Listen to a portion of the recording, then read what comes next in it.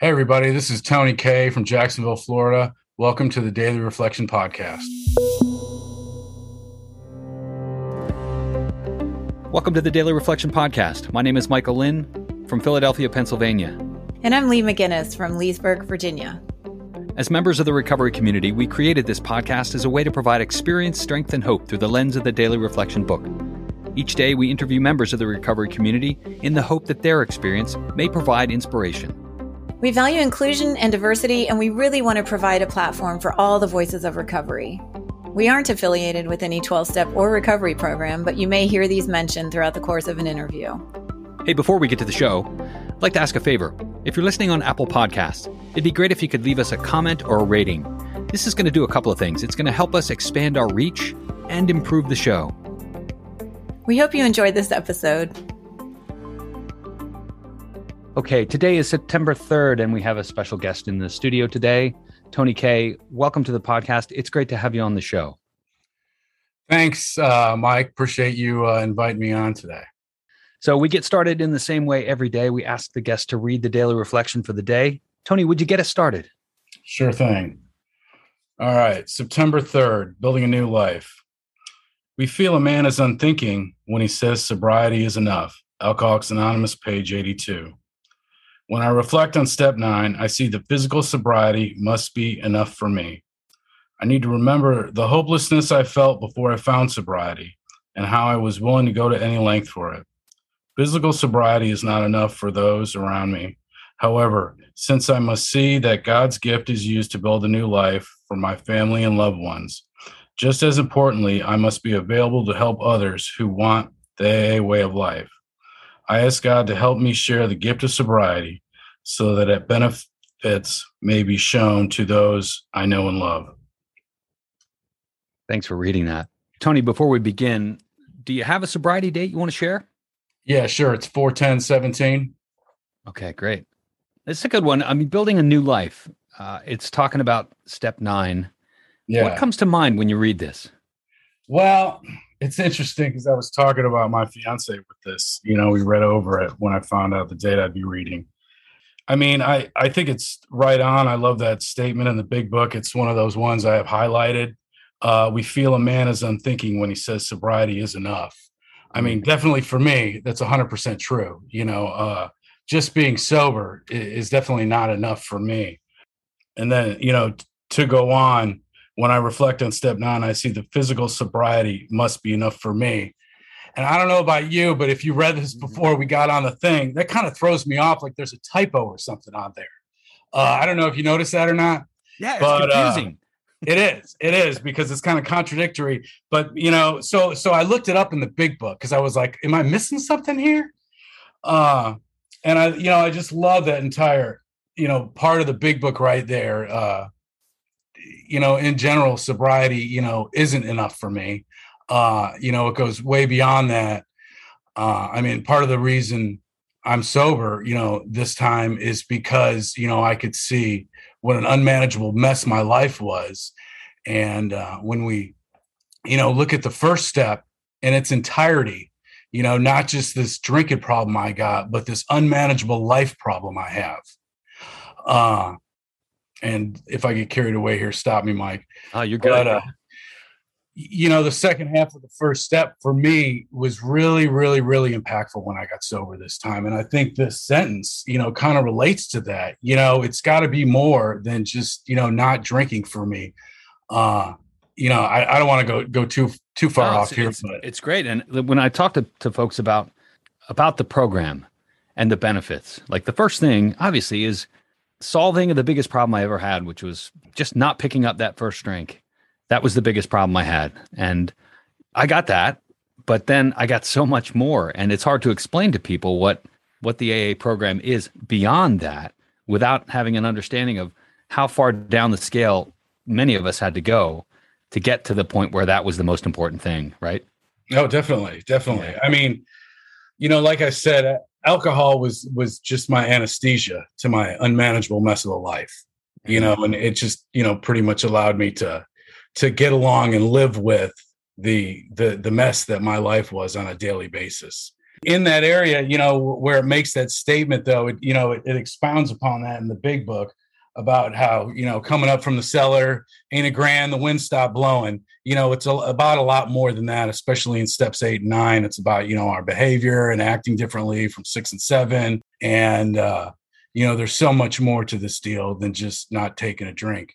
If drinking was just our problem, when it comes down to it, I mean, I like what my old sponsor, Steve V, used to always say, just kick a cop in the butt and they'll throw you in jail. And, they'll help you not to drink. But, it goes way beyond that. Talk to me about, discovery of those things. Like if it's not just the drink, then what is it? And how did you discover what those things are? When I got sober this time, I had been in Alcoholics Anonymous previously.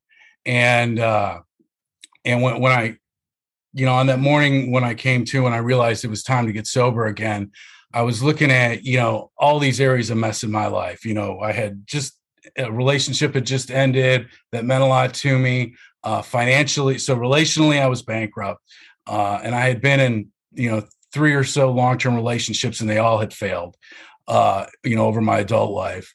Financially, things were bad. I had a lot of unsecured debt and I couldn't make it to paycheck. And it just, I was 43 at the time when I got sober and I was not at where I wanted to be at my age. And, my, 401k was half, loaned out and it just was a mess. And vocationally, I was the worst performer on my team at work.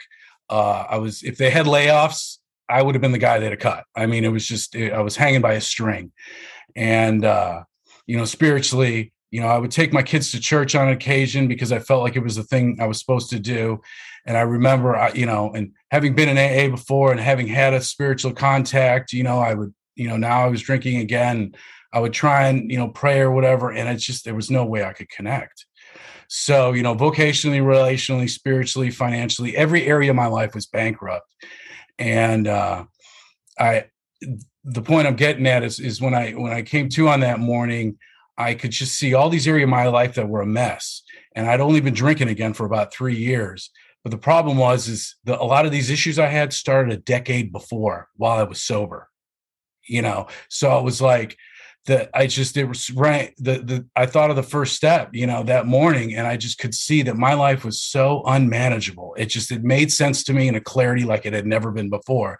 And I could see that if I didn't fix what was broken inside of me, that nothing externally was ever going to get better. I'm trying to do the math, and it sounds like you had some sober time prior to 2017. How long were you sober before? I'm 48 years old now. My first round in AA, I was 16 and had a year sober twice in high school. And then I got sober at 24 again and stayed sober 17 years and went back out in 2013 or something like that. So 17 years. Okay. And what do you think was missing? I think it was just that deep sense of surrender, I knew I was alcoholic when I was sober before. I mean, there was no doubt in it. However, like I said, when I got sober this time, real clear understanding on the unmanageability of my life, I think just rang so true because when I was sober before, I'd still try to take shortcuts or I might be dishonest and have secrets or, because I mean, I was pretty surrendered, I would think for the most part for the first decade of my sobriety. I was going to meetings, talking to my sponsor, but there was certain defects I just wouldn't surrender and let go of. And over time, you get sick and tired. My sponsor would tell me, stop being a news reporter, Tony, and calling me after you do things. Call me before, and my behavior wouldn't change. And slowly but surely, I just ended up, things just got worse and worse. And, eventually I got cut off from the sunlight of the spirit, through my behavior, I guess. And then you picked up. Yeah. And then I, took a drink and, when I took a drink, I was thoroughly convinced that, this was okay, that, and I think it's the delusional nature of the disease that, we get delusional in managing our life, and when I get to that point, it's almost too late because I will eventually get delusional in my, about my drinking and my powerlessness. So I almost wish they would take the first step and swap it around. And, because being sober, I spend more time focusing on not managing my life, because I think that's what gets people drunk, not, but I mean, that's what'll get me drunk. Let me put it that way. We all have our own story. Right on. So how soon after you took that drink, after you came back out, did you start to realize that you might need to rethink this? I mean, a head full of AA and a belly full of beer, I mean, I'd wake up every day and play pretend is what it was like. I mean, after 17 years in AA, and I mean, I'm like I said, I started drinking at 43. I can't remember, it was in my early 40s. I started drinking again, and I had been around AA pretty heavily since almost 16 years old, in and out. I mean, so AA and alcoholism was very ingrained in the depth of my mind. My drinking in my 40s was completely different than when I quit in my 20s. In my 20s, it was going out and, with friends and having a good time. In my 40s and drinking, it was at home alone on a couch with a bottle of whiskey and a sack of weed and, just drink till I black out, till I pass out. I wanted to be comfortably numb every night by myself. Mm-hmm. And my point in that was, every night, when you drink as much booze as I do, you go to the bathroom a lot. Well, you walk by that mirror in the bathroom. And I would look in that mirror every night and just think to myself, God, you were so alcoholic, dude. You have got to get back to AA. But then I would just think, I'd come to the next morning and think, I got this.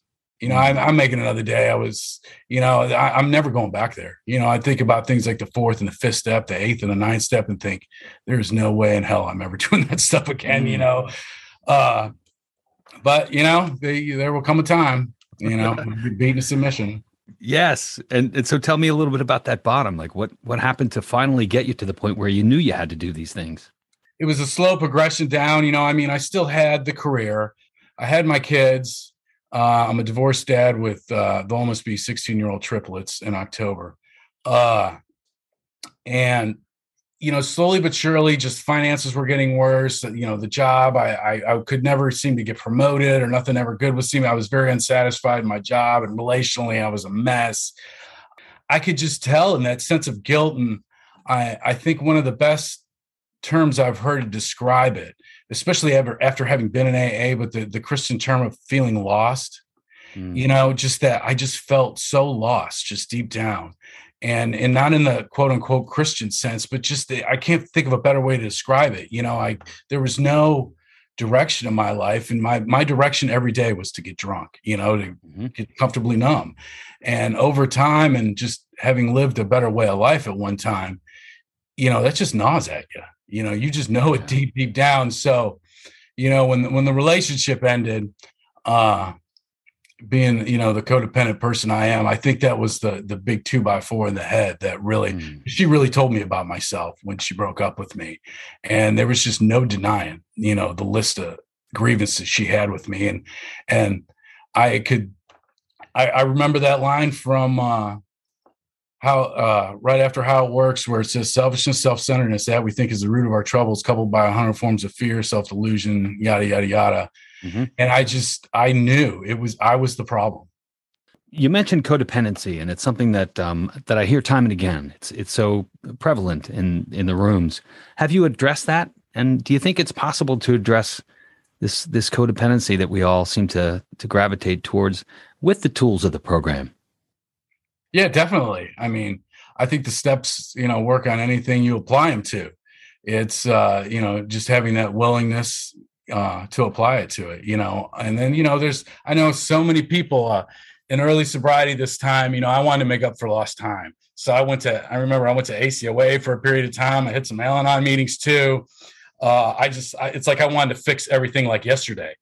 I wanted to make up for lost time. So I thought if I do all these things at once, I'll fix me and get me to where I think I should be. And, I quickly realized that I just needed to focus on working the steps. And then, there would come a time to address those things. But, I have too, I've also, gone to therapy to help address some of those things as well, since I've been sober. And, step 6 and 7 is all about, when God will reveal someone and he's ready to remove it. So, there will, believe come that time in sobriety when you'll know. Yeah, that's powerful. And you mentioned outside Outside help. Yeah. I think the program is so powerful and it can be applied to so many things. But sometimes there's, I don't know, personality things, maybe even biological things that, you have to address with outside help. Oh, definitely. Family of origin. I mean, my sponsor and I talk about that stuff. And, I'm in a relationship with a beautiful gal in Alcoholics Anonymous, Bethany, who we just heard a few weeks ago. And I mean, just ask her, I've definitely got my list of issues, I definitely need help, in having, I think there's that one line in the 12 and 12 that always rings for me is our difficulty to form a true partnership with another human being. I mean, that's hard, man. Yeah. You mentioned Christian concepts and you talked about God a little bit. What's your higher power look like, Tony? I tell you, when I was sober prior, I was really into going to church and, the faith of my childhood. And I still, feel that way to agree today. But I'll tell you, when I got sober this time, early in sobriety, because I had so much experience in Alcoholics Anonymous before, I really tried to approach Alcoholics Anonymous as though I didn't know anything, and that I obviously missed something along the way. I stayed sober a long time, but, I was missing something. I could tell that. So I kind of tried not to think about get into anything. So I was very open-minded. I mean, that's what the second step's all about. And if your life is unmanageable, as I talked about, the solution in step 2 is a power greater than ourselves. So I'd heard that prayer in early sobriety, the set aside prayer. God help me to set aside everything I think I know about Alcoholics Anonymous, about myself, about the 12 steps, about you, and help me to have a new experience with all these things. And man, I love that. I love that. And I truly believe, that's all about humility right there. And that's really, when it comes down to it, so much of the answer is not having an answer. So, a lot of my, getting back to your original question, a lot of my spiritual belief came with that was, okay, I'm not going to try to put God in a box this time. And I got into meditation early on. I got into, reading books by Michael Singer and Eckhart Tolle, and got into meditating. And, I really don't try to fit God in a box anymore. I like what one of the old timers here in Jacksonville always says, it's God as you experience him. Yeah. I love that. I love that, man. And that's the magic of Alcoholics Anonymous, is when you have those little God moments or those God shots and you're like, okay, this deal really works, man. Because I need that. Hey, what role did your sponsor play in giving you this new perspective on recovery? I mean, it's everything. I've got a great sponsor in Alcoholics Anonymous now. I had a different sponsor when I first got sober, and he was awesome. And he didn't waste a whole lot of time with me when I got sober this time. My first sponsor, I had him about 9 months, and then I switched to the sponsor I have now. We did about a step a week, and it goes back to, using my sponsor is, all about step 2 for me. And step 3 is about following that direction. Honesty, open-mindedness, and willingness. And, I call my sponsor on a daily basis. I still try to call him on a daily basis today. Tell him what's going on in my life. It's all about accountability. If I could hold myself accountable, I wouldn't need Alcoholics Anonymous.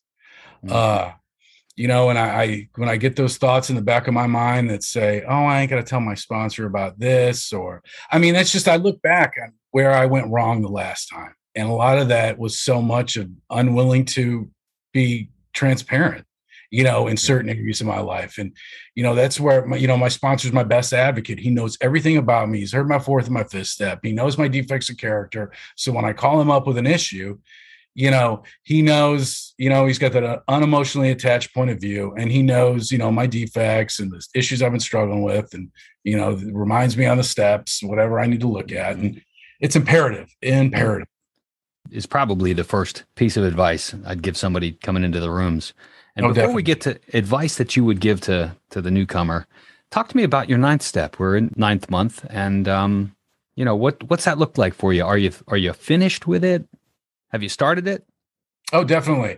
Yeah. I mean, I did it when I was in my first year. I think it was about 90 days when we were going through my 8th and 9th step, looking back. And there's been amends I've had to work on, that have been revealed to me since I've been sober. I believe, the biggest part about the 9th step is about my behavior. because it's one thing I can tell people all day long, I'm sorry, but nobody, people don't care about my intentions. They care about my actions. And saying I'm sorry is just an intention. It's not, people are going to watch what you do.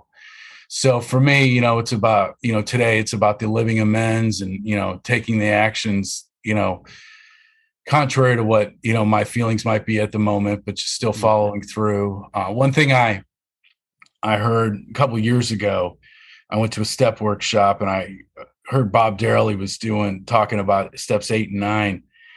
And he had pointed out when you're doing a fourth and fifth step that when you get to the fourth column, and I relate this to step 9 because I believe it puts a whole new light on things.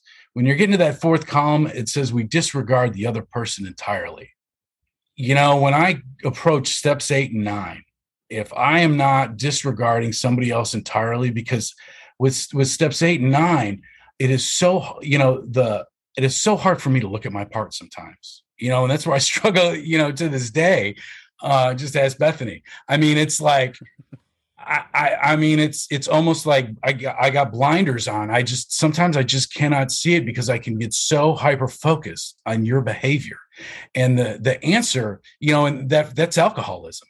It's total alcoholism. It's got nothing to do with what you've done. This is all about what I've done and make it up for my behavior. And I believe the reason I'm so focused on your behavior or what you've done is that deep down part of me that just does not want to look at myself because it's scary and painful and humiliating. But that's also where the freedom comes in. I mean, that's why the promises come after steps 8 and 9, because, that's where the real maturity and the real work is, being honest and transparent and who and what I really am. Yeah. And really, I mean, I was told that step 9 is a demonstration that change has taken place. And what I was told is that, making an amends without actually making the change is a subtle form of manipulation. You're manipulating somebody into thinking. Oh, that's so true. I love that. I love that. And we're really good at that. I know I am, and that's why I need a sponsor, going back, because sometimes, I need somebody who is outside of my purview to help me, be able to see that. Absolutely. So Tony, I want to get some goodness for the folks that maybe they're newer in the program, or maybe they're not even in the program. What would you tell somebody that, having experienced what you've experienced going in and out and where you are today, what kind of advice would you have? Well, it's a conversation my sponsor and I, will have from time to time. It comes down to surrender, and if somebody's ready, they're ready. And I was thinking about this too, because I knew you were going to kind of ask this question. And I think the best advice I can give to somebody is just keep coming back, man. Because, when the student is ready, the teacher will appear. And, when you sponsor somebody and, when they're ready, there's nothing wrong you can say. And when they're not ready, there's nothing right you can say. But, you can just hope they keep coming back until they're ready, until that switch clicks. And it took a long time for me, when it was through some trial and error, coming in for a long time, then going back out for a little while. But, in hindsight, I'm grateful for that experience. I'm not grateful for the harms I've caused others, but I'm grateful for the insight, it gave me now, because my life, it's definitely, I think the saying "beyond your wildest dreams" is kind of corny, but I mean, it's really awesome. I definitely, grace of God, I give a lot more than I deserve today. Yeah, that's great. I love to hear that. You ever think about a drink? I mean, I'm alcoholic, aren't I? I can go to a rock concert. I love going to concerts. I can be at an event with a lot of people, a work event where there's other people drinking, and I will get a thought to drink, but then, I can walk it all the way through. I'm grateful today. I can see it for what it is. It's a mirage, but I believe that's dependent on me not managing my life. I know if I sat around and massaged that thought long enough, I sure I would take a drink again, but if I'm sitting around massaging it, I'm managing it. I got to take actions contrary, I got to say a prayer, walk it all the way through, do all the things that, they teach us to do here in Alcoholics Anonymous. But if I just, sit around and keep fantasizing about it, what'll happen. Yeah, it gets in. Awesome. Tony, this has been a great conversation. Anything else you want to share with the listeners before we wrap? Not that I can think of, to be honest with you. Just keep coming back, man. I love Alcoholics Anonymous. It's such an amazing program for living. It's such a gift. I love the big book and the old timey writing, and just everything about AA. I really feel blessed now to be an alcoholic, and I'm grateful to be one. I wouldn't want to not be an alcoholic. I don't know. I guess it'd be nice, but I don't know. It's just I really love the book I have today. It's good stuff. Yeah, definitely. Tony, thanks so much for joining us. Thank you, Mike. Thanks so much for listening. If you want to find us online, you can follow us on Facebook at facebook.com/groups/Daily Reflection Podcast. You can find us on Twitter at Daily Reflector. You can read stories of recovery from our community at blog.dailyreflectionpodcast.com. Please don't forget to give us a rating on your podcast app. We greatly appreciate it. Have a great day.